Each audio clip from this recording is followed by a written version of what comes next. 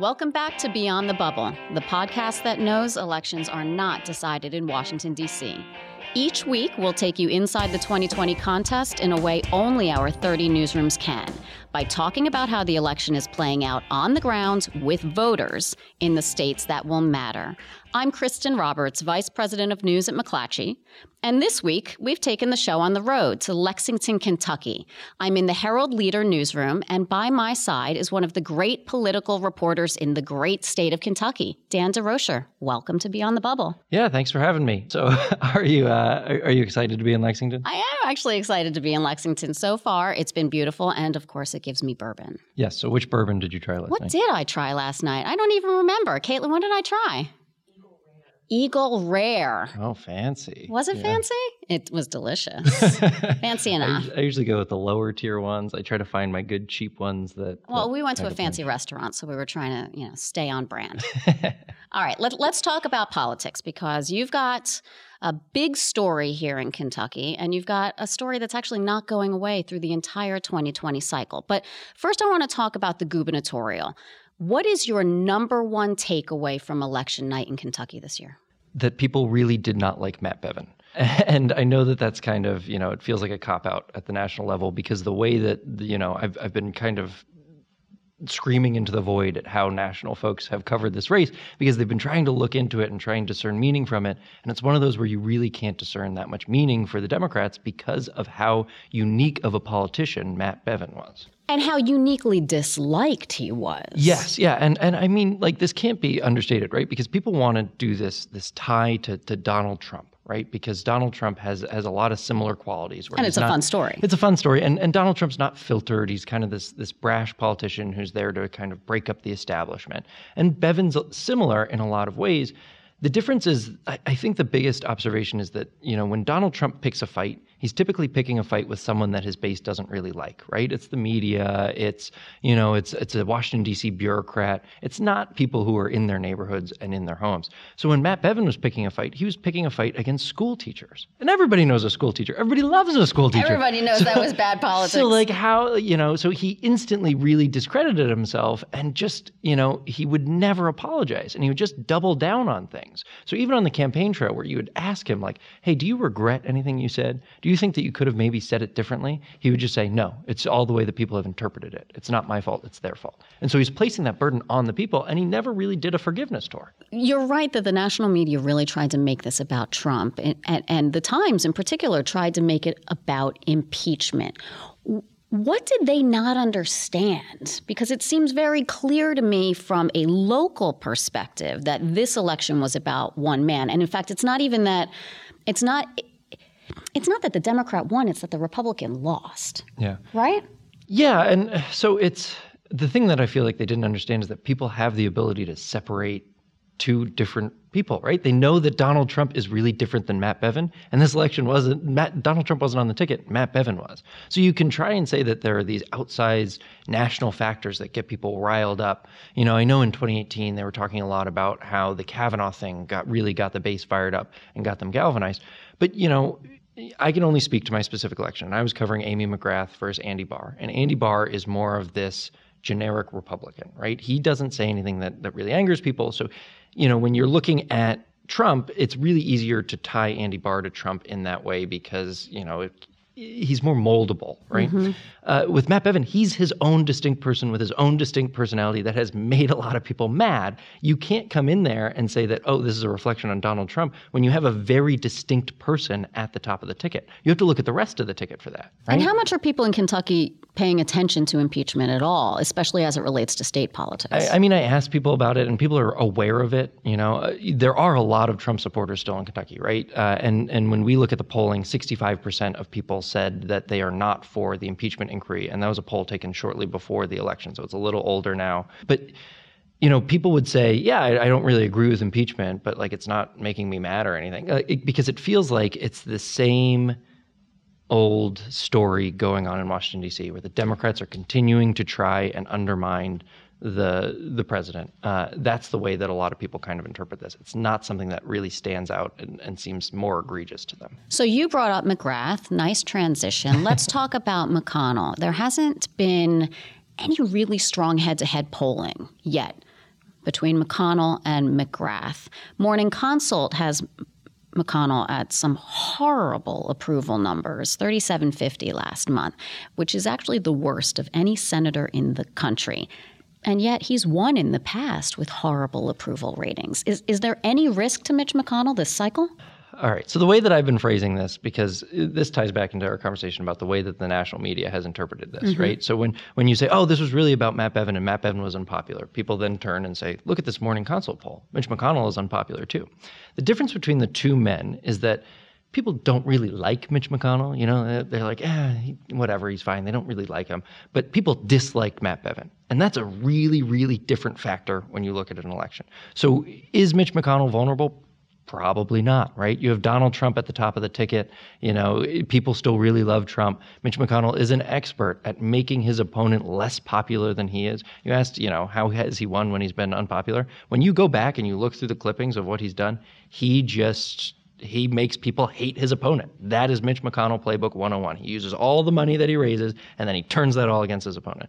And, you know, it's to the point where I think former Governor Steve Beshear once said that he still had nightmares about things that Mitch McConnell had said about him, that there was an ad blaring about something that Steve Beshear did that Mitch McConnell ran against him. So, like, Mitch McConnell and the Mitch McConnell machine is just that practiced at dragging their opponent through the mud. And that's how he wins elections. And so what is Amy McGrath going to do other than make Democrats spend their money here, right? Perhaps a poor decision on the part of Democrats, but in turn forcing Republicans to spend money in a state that they shouldn't have to. Yeah, and you know, she's raising a ton of money. And that's and I think that, you know, if you had asked me in May if Andy Beshear could beat Matt Bevin, I would have said no, right? Like the factors going into that race, the home field advantage for Matt Bevin was so strong that I didn't think Andy Beshear could do it. And so I'm not going to rule out Amy McGrath right now.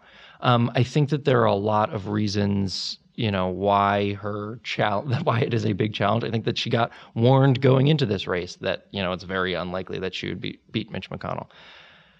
The big factor, I think, is money. And what does she do with her money, right? So she's been raising a ton of this money. She's been getting a lot of it from out of state. Can she do something that is more interesting than what all the other Democrats have done? The Democrats have just done the standard, same old playbook every time that they have run against Mitch McConnell. They've learned nothing from his previous races, and they have not tried to do anything interesting.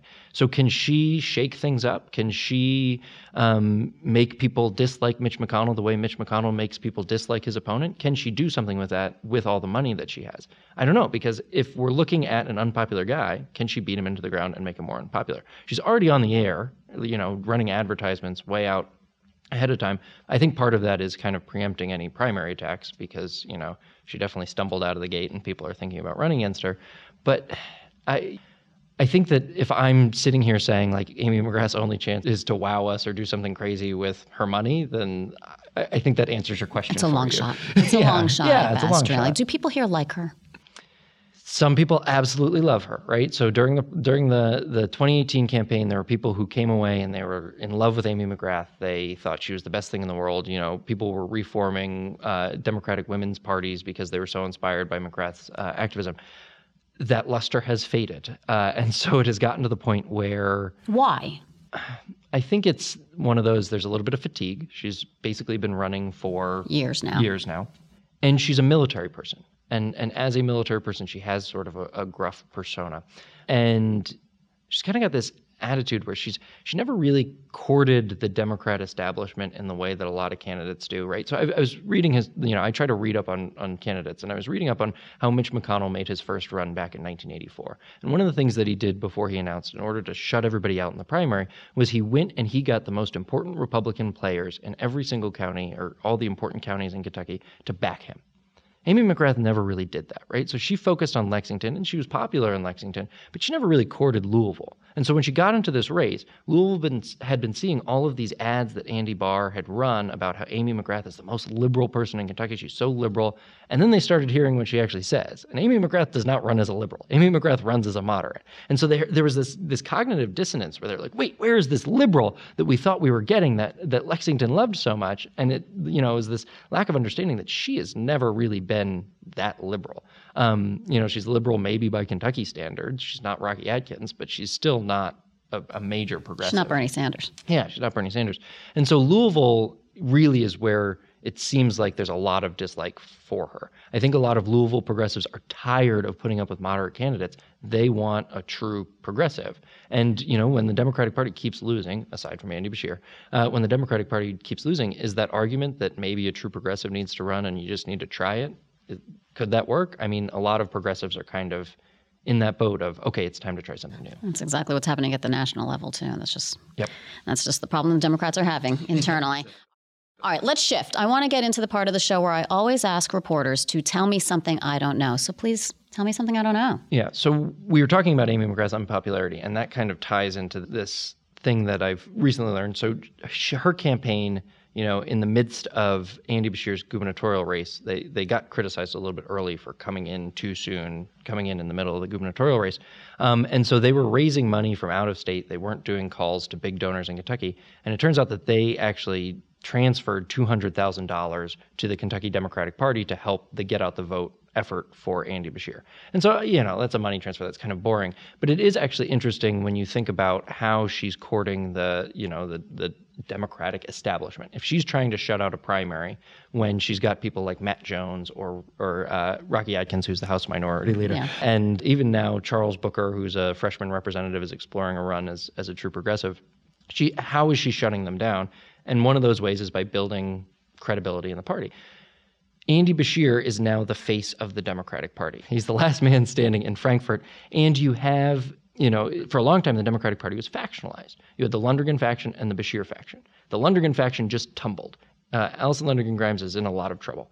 So now can McGrath come up and take a new aspect of this faction? Can she start building the party out on her own? Can she or is she working with Andy Beshear? It's the type of thing that goes on behind the scenes, that the way that power is made in Kentucky politics. And with the Democratic Party at a place where it is really, really weak, it is ripe for McGrath to come in and start to influence and start to shape the party in her image rather than Andy Beshear's image. That answer is exactly why everybody needs to pay attention to local political reporters. They just have their finger on the pulse in a way that the national political reporters simply can't. Give our listeners the name, the Twitter handle of a local reporter they should be paying attention to in the 2020 cycle. Who should they care about? Who knows things that other people don't? So my dearly beloved colleague, John Cheeves, does not have his own personal Twitter account. John drives me crazy that he doesn't have his own Twitter. It drives me crazy. Yes. John, it drives me crazy. But he's very, very funny, and he tweets from the @BG Politics handle. And, John Cheeves... Tell people what BG Politics is. That's Bluegrass Politics. We used to have a blog back when blogs were a thing. The blog stopped happening. The Twitter account stayed the same. It's a brand now. There's like 30,000 followers. So John tweets from BG Politics. He does a little arrow JC after his tweets. Jack Brammer also tweets from it, and my editor, John Stamper. But John Cheeves is the funny one. He's an investigative reporter, and he loves doing policy deep dives. So he automatically will get you involved in any of the policy going on in Frankfort. But he also did a massive series on Mitch McConnell. So if you heard the NPR Embedded thing, they were building a lot on John Cheeves' reporting of how McConnell operates and how the McConnell machine operates. So he's got that insight. He's got the humor. He's a guy that's absolutely worth following. I am going to stick with Kentucky, too. I'm going with Bill Estep, also of the Herald Leader. He covers coal country probably better than anybody else, and he understands all the politics around that, which is going to, again, be important when we get into the later stage of the 2020 cycle. So I know we're all about the Herald Leader today, but I'll tell you, it's a fantastic politics team. Thank you. I appreciate that. All right. Thank you to you, Dan, for joining me. And thank you to our producer here in Lexington, Caitlin Stroh, and to Marcus Dorsey. Thank you also to our producer in D.C., Jeremy Sheeler. And of course, thank you to our listeners. Check us out wherever you listen to your favorite shows. And if you like what you're hearing, please leave us a rating or a review. Talk to you next week.